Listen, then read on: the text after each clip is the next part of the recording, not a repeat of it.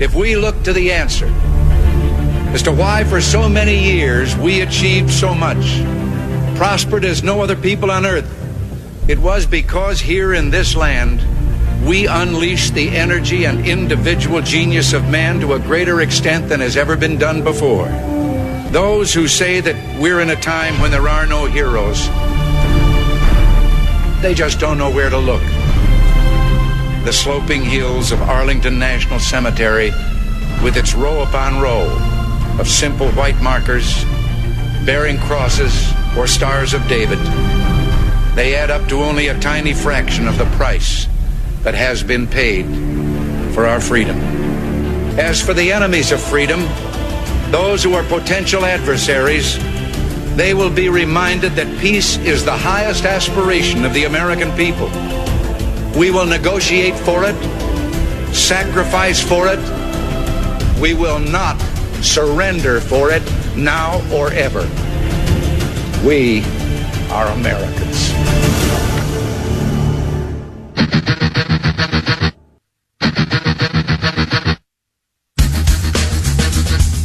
This is the Bob Frantz Authority on AM 1420.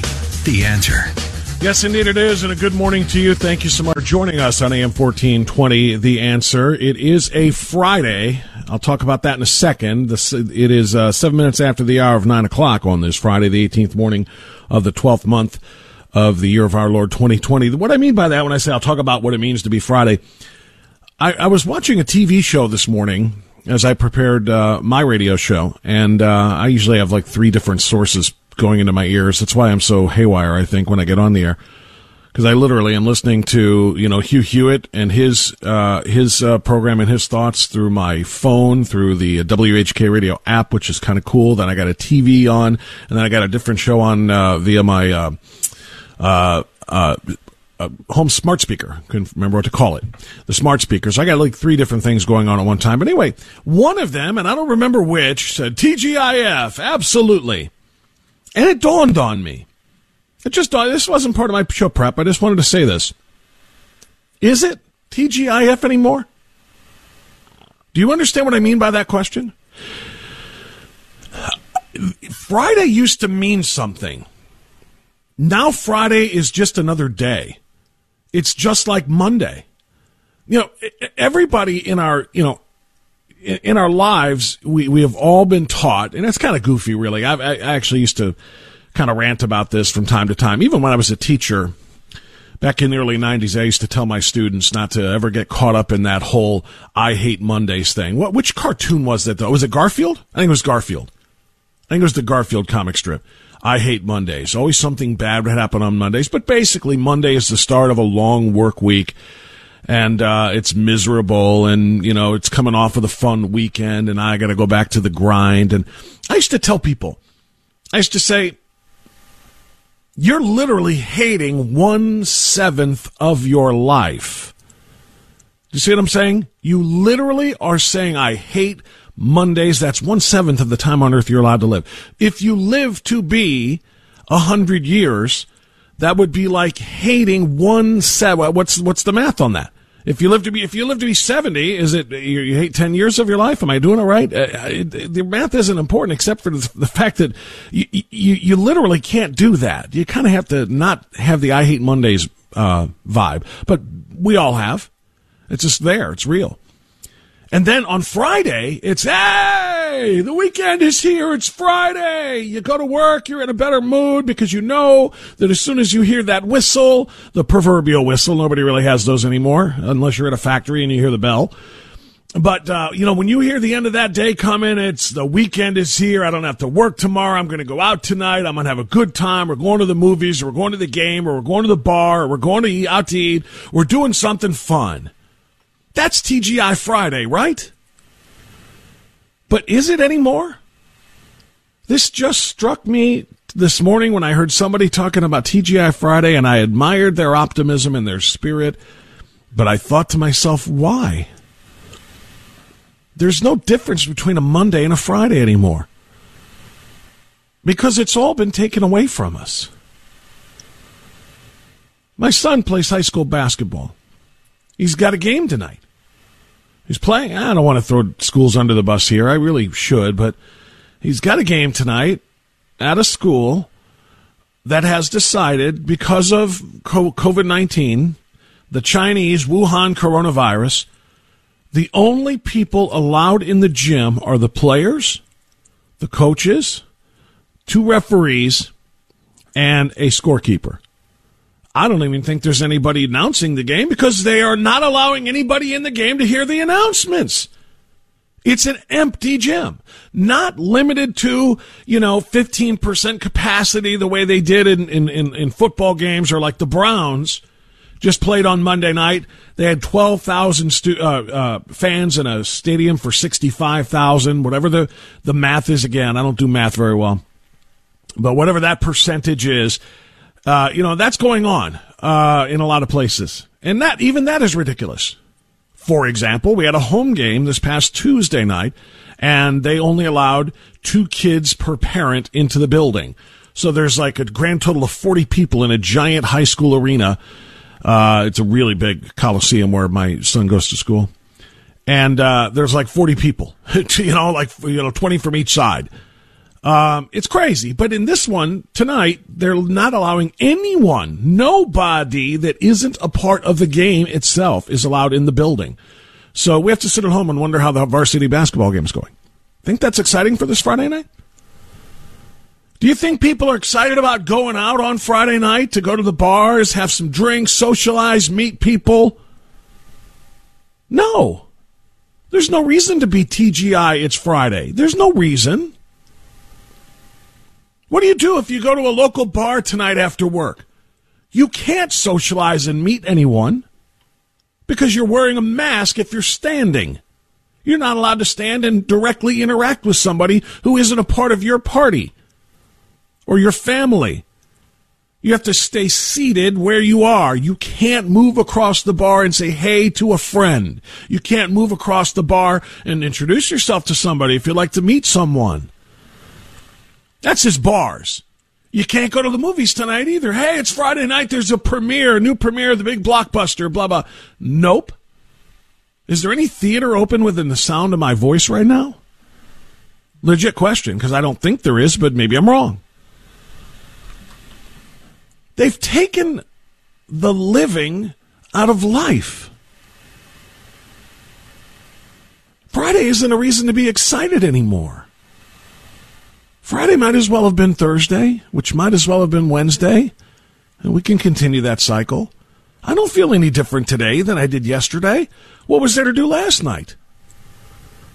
Even if you do find some joy in sitting and not being allowed to get up and move about at an establishment, you got to be home by midnight, or by 10 p.m., I should say, with the curfew. You got to be home. Prior to the curfew, it was, well, you couldn't drink anymore after that. Alcohol, you see, alcohol leads to COVID infections after 10 p.m. So we weren't serving any alcohol after 10 p.m. And then, of course, DeWine took it a step further and just said flat out, curfew, be home by 10 p.m. Is that what Friday night means? No movies, no sporting events, no bars. Yeah, you can go out to dinner, I suppose, but again, know the restrictions. You have to wear a mask when you're on your way in and when you're on your way to a table. Then you can take it off when you sit because the virus doesn't go down to the lower levels where you're seated. But when you stand up, you're putting your head right in virus territory, so you have to put your mask on if you stand up to go to the bathroom or to go to the bar to get a cocktail napkin. It's not... They've taken the life out of living, or they've taken the living out of life. You pick. Like I said, this is totally unscripted. This is not what I planned to start with the show with today. It just hit me this morning that today's Friday, and I didn't even know it, because it's no different than a Wednesday. It's no different than a Tuesday. There's nothing to look forward to. The entertainment is gone. And quite frankly, I'm a little bit tired of it. It's one of the reasons why what I did plan on starting today with was another update on our state elected officials doing something to restore living to our lives. And how utterly disgusted and frustrated I am, and we all should be, over their failure. It was exactly 16 days ago that the president of the Ohio Senate promised, I think is the word, a more accurate word, promised to bring to a vote the override of Governor Mike DeWine's veto of Senate Bill 311. Senate Bill 311 was very, very important. Was it a perfect bill? Absolutely not. But was it extraordinarily important? Absolutely it was. And the reason why should be pretty obvious, because it allowed our legislature, the General Assembly, your representatives, to have a say in any of the limitations of our living that I'm talking about now in my Friday diatribe. Any of the restrictions on living our lives that have been placed upon us by Governor Mike DeWine and the health director unilaterally. Let me say that again. Unilaterally. They are the only ones consulted in the decision making. The legislature, the General Assembly, your reps, your senators had no say whatsoever. Senate Bill 311 was not perfect. It wasn't going to fix everything right now. It was going to make sure that this is not going to happen again. It was going to make sure that any orders that the governor wanted to make, or the any restrictive orders that the health director wanted to put in place, any protocols that would be established, would have to do so with the approval of the legislature, or at least with some parameters that give a legislature a say in the duration of said orders. Something that gave us a reason to believe that we still live in a free country, a free constitutional republic, rather than a dictatorship in which we are told where to go, when to go there, with whom we can see and associate while we're there, and what time we have to be home in bed. That's what 311 was going to do. It was going to put an end to the tyranny. And it was 16 days ago that the Senate President, Larry Obhoff, in response to an expected veto of 311, which passed the Ohio Senate, which passed the Ohio House, and was expected to be vetoed by Mike DeWine. And on December 2nd, 16 days ago, Larry Obhoff said, if and when the governor, paraphrasing now, vetoes that bill, giving us a little bit of liberty and a little bit of hope for liberty by way of our representatives having a say in what is done to us, what is done to our businesses, what is done to our jobs. If and when Larry Obhoff said Mike DeWine vetoes that at the end of that week, I will hold a vote to override in the Ohio Senate. That is exactly what he said. It was reported everywhere. It is now 16 days later. No vote was held. There was a lengthy session yesterday, a massive 13, 14-hour legislative session yesterday. No movement. Nothing. Nobody can figure out why. Larry Obhoff, the Senate president, won't return calls, won't speak publicly on this. And something changed his mind. Now, I did get this from a friend who finally, somehow, some way, was able to get a statement from Larry Obhoff. But nobody else can reach him. Conservative leaders, political activists, people close to some of our legislators, he won't talk to them anymore. People he normally exchanged messages with and conversations. But one person, and I will not say who because it doesn't matter, quoted this. This is what I have from yesterday. Larry said he wrote HB 311, but doesn't do, and I don't know if they mean SB 311, but it doesn't do any of the stuff people think it does. It prevents future stay-at-home orders, but it doesn't have anything to do with masks or regulations or businesses or any of the stuff people think it does. He said they are likely to pass a law taking away criminal penalties for violating orders and making sure businesses can't be closed again. Those are crucial and will prevent future shutdowns. Now, I should point out that the person I got this from is a Larry Abaugh fan. Big fan. Bragging about all of the good things he has done in the past. I do not see this with the optimism that this writer does or that anybody else does. He's negotiating with Mike DeWine over the Constitution of the state of Ohio and the United States of America? They're negotiating to decriminalize the penalties for violating the orders that are not constitutional. You cannot criminalize something that is not constitutional to begin with. So what negotiation? Larry Abaugh didn't promise the people of Ohio on December 2nd that he would negotiate with the governor for a couple of scraps from the governor's unilateral dictatorial table. He said he would hold a vote to override that.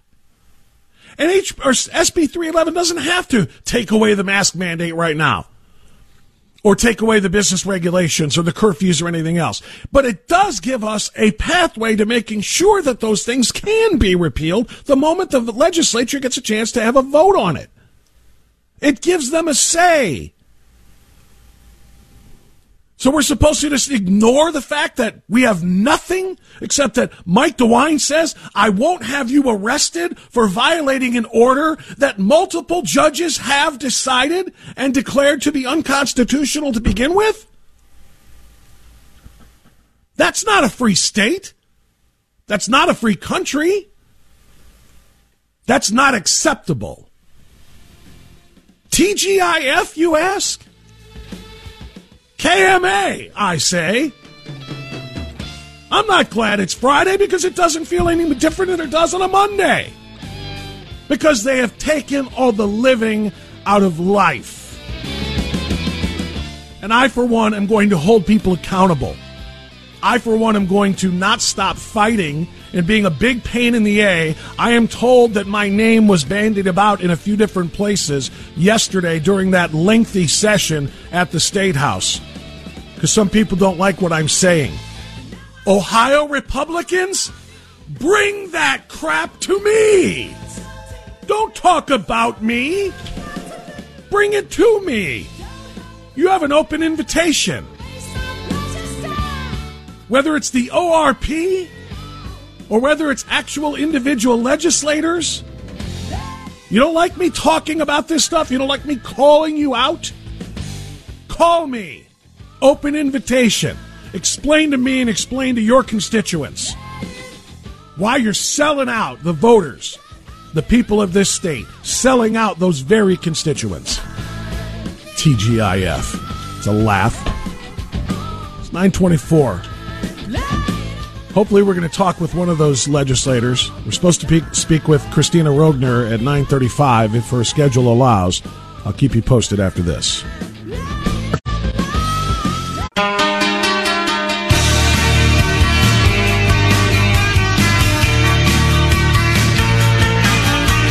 Okay, 9:28. I was just looking at a couple of representatives' recent postings on social.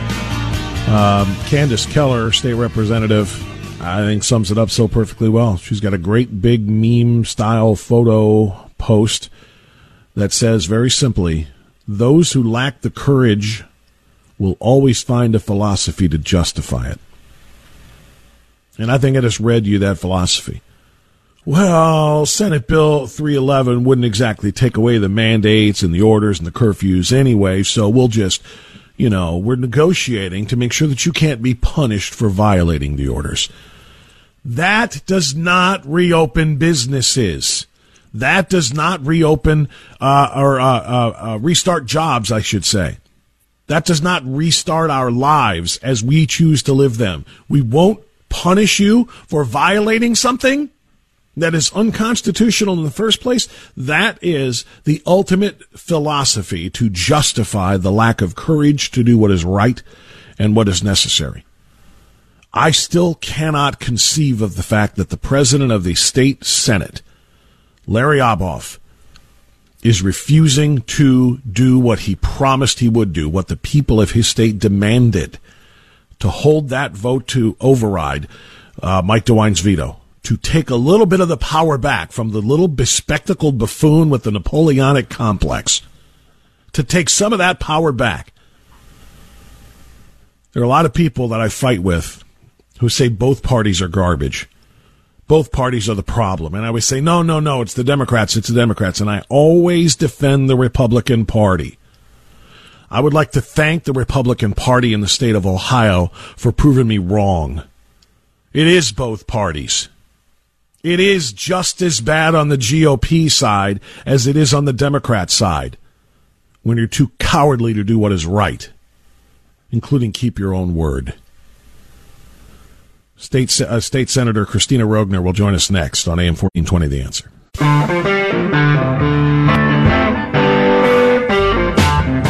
There are two sides to every story.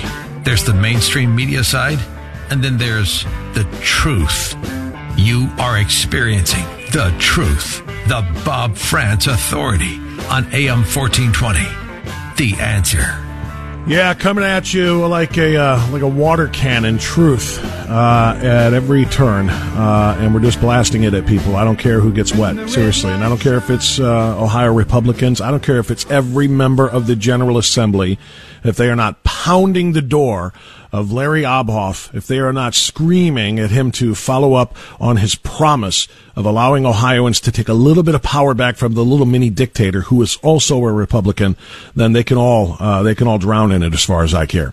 Let's bring on Kristina Roegner now. Kristina Roegner is a Republican member of the Ohio Senate. She wants Larry Obhoff to do his job. She says they have the number of votes that they need to override the veto of Senate Bill 311, but she isn't going to get a chance to vote on it.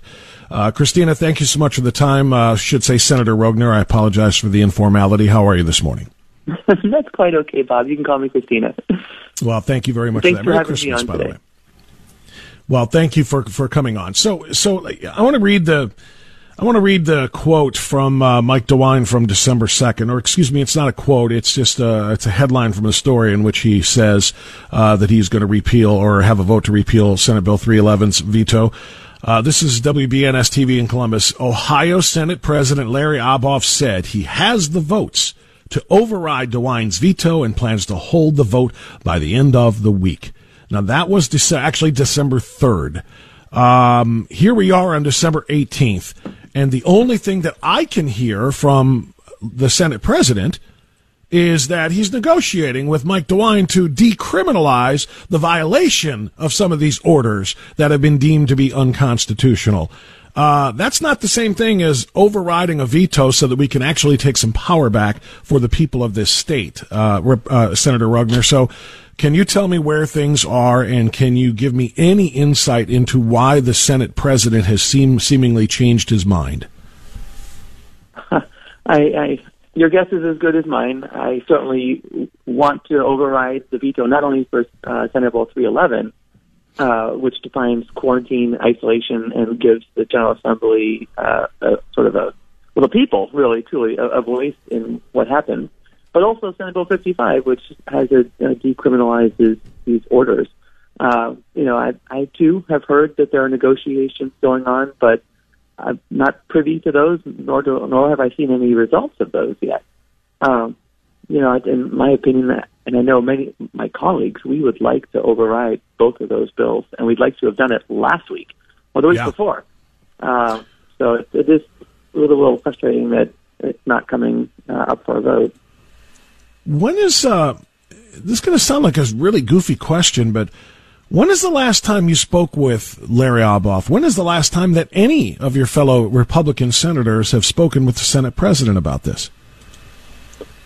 Well, that's also another interesting question. Typically, before sessions, we'll have what's called a caucus, and that's when the members of the one party will get together and to discuss legislation that'll be on the floor, to have any questions answered or to really get each other's thoughts before we go into the session to vote.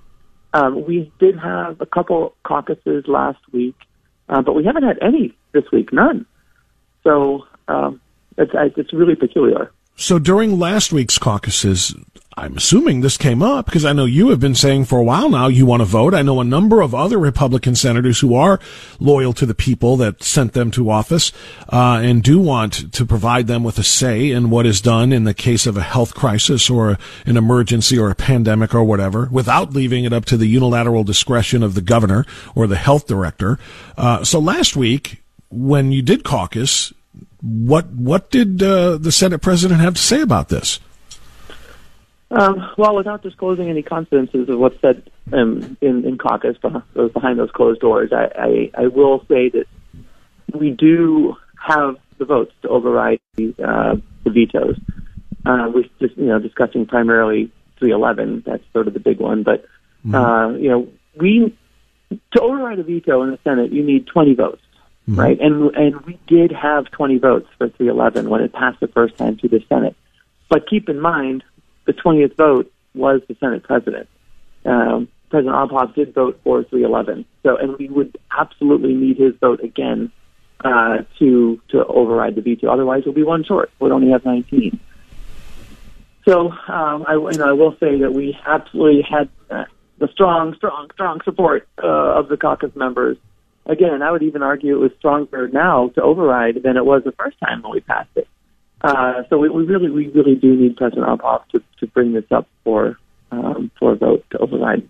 In your opinion, Senator, in your opinion, is that why he won't bring this up for a vote? Because he does not want to be the deciding vote that overrides Governor DeWine's veto, thereby probably infuriating Governor DeWine? It very well could be. Doesn't say that, so it's just. The guess is as good as mine on that one, but yeah, at the end of the day, President Obhoff is the one that can bring this forward. It's up to him, and he'd be the deciding. And we're out of time now, right? I mean, it's over.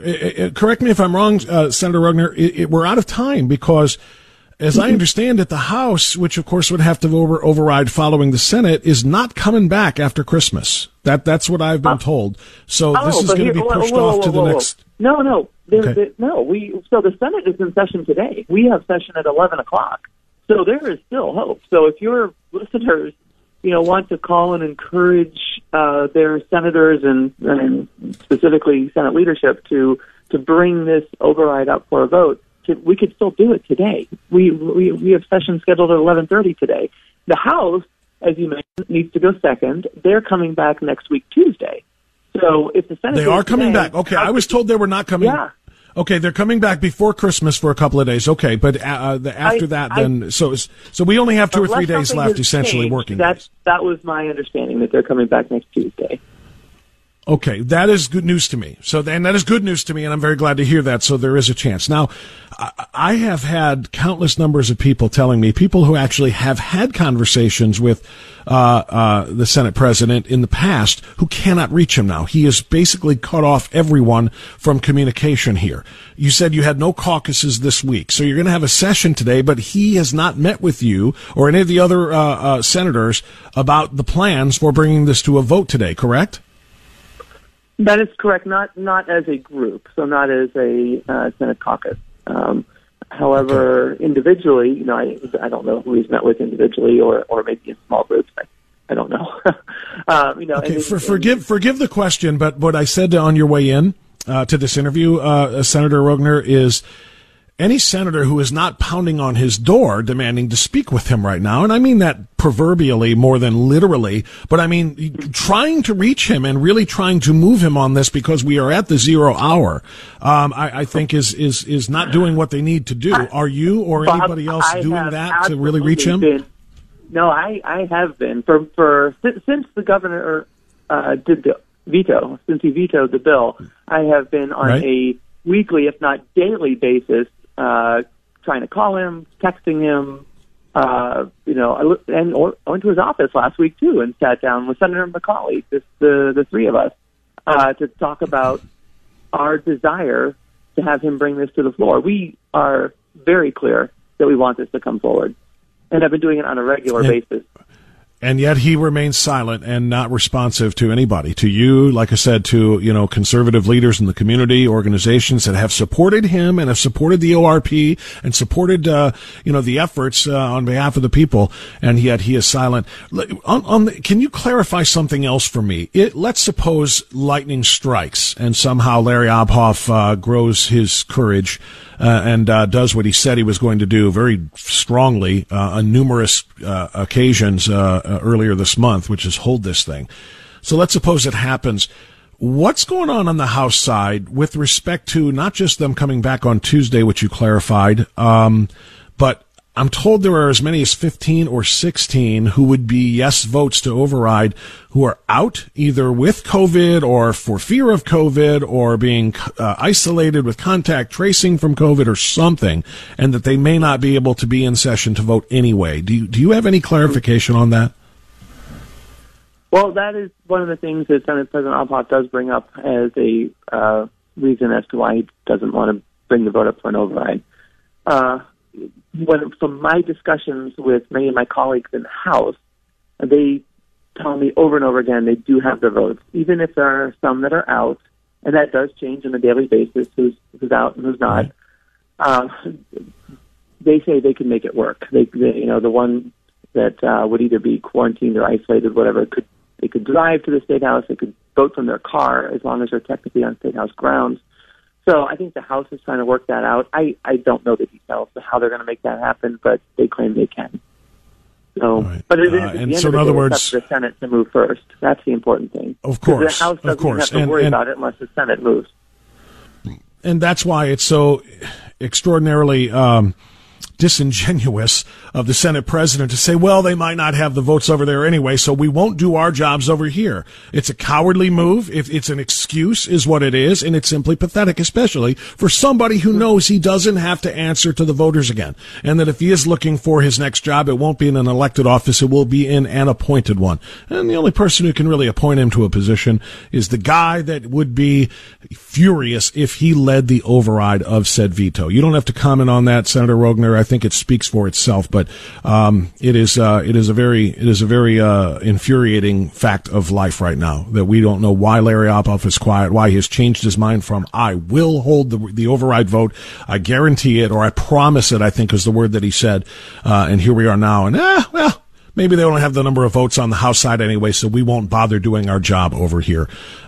Is there anything else that you need to let us know? I know I've been really laser focused on Senate Bill 311, but anything else when you meet today in session today that is of note that we should be aware of, Senator Roegner? Well, I mean, we always do talk a lot about 311, and certainly that I want to override that. But there's also Senate Bill 55, which would remove penalties for these orders. That's another veto override that I think we need to take. That's also. Does that one have the support that this one does from the, do you quote unquote have the votes for that one the way you probably do 311? I think we do. We haven't talked about that one as much, which is interesting. It seems like everyone's attention is on 311, and that's great. I mean, that's a bill that I sponsored and Senator McCauley sponsored. But 55 also, I think, is very important, and that's sponsored by Senator Gavarone. And I think we need to get that one over the finish line as well. So I would just say, please, to all your listeners, it's not too late. Please contact, both the Senate President's office as well as your individual senators or reps and ask them to override both of those bills. And do it respectfully. I mean, we want everyone to be just very respectful when they call and encouraging, but just let them know how important it is to the state of Ohio that Ohioans have a voice in this, and that, the health department and the governor they are not all powerful, nor should they be, and we need to stand up and make that clear.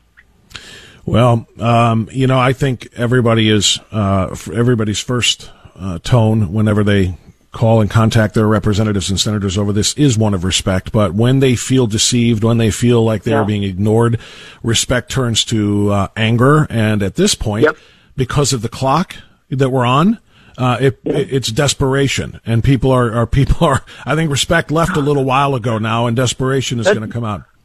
Go ahead. Okay, well, that's I get that too, because I feel a little bit of that as well. I'm sure you do. Yeah.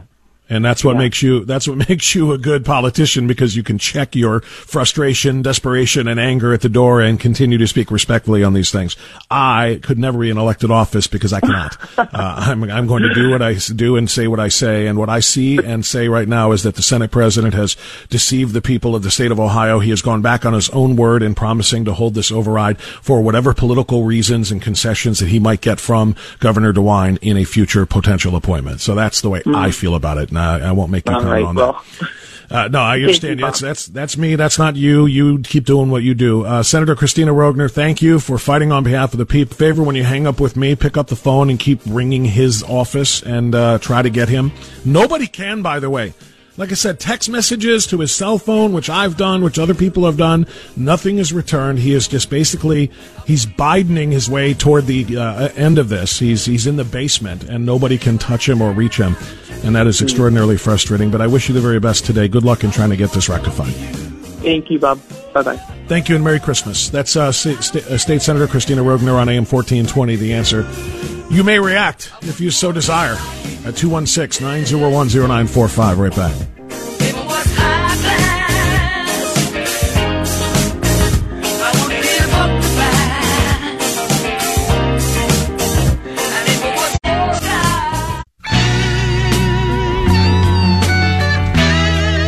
Okay, it's 9:54 now on AM 1420, The Answer. It is a free-for-all Friday. If you don't want to talk about the liberty that has been stolen from us, the living that has been taken from our lives by the governor, in response, by the way, to something we are finding out more and more and more on a daily basis is just so much garbage.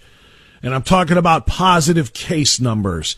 Oh, everything is in response to positive case numbers. I saw a phenomenal 3-minute video that explains why the case numbers are what they are. These are not sick people. These are people who have been exposed and may have or may not have gotten sick in the past, but extraordinarily nefarious, in my view, measures have been taken to get more false positives than they can possibly even imagine.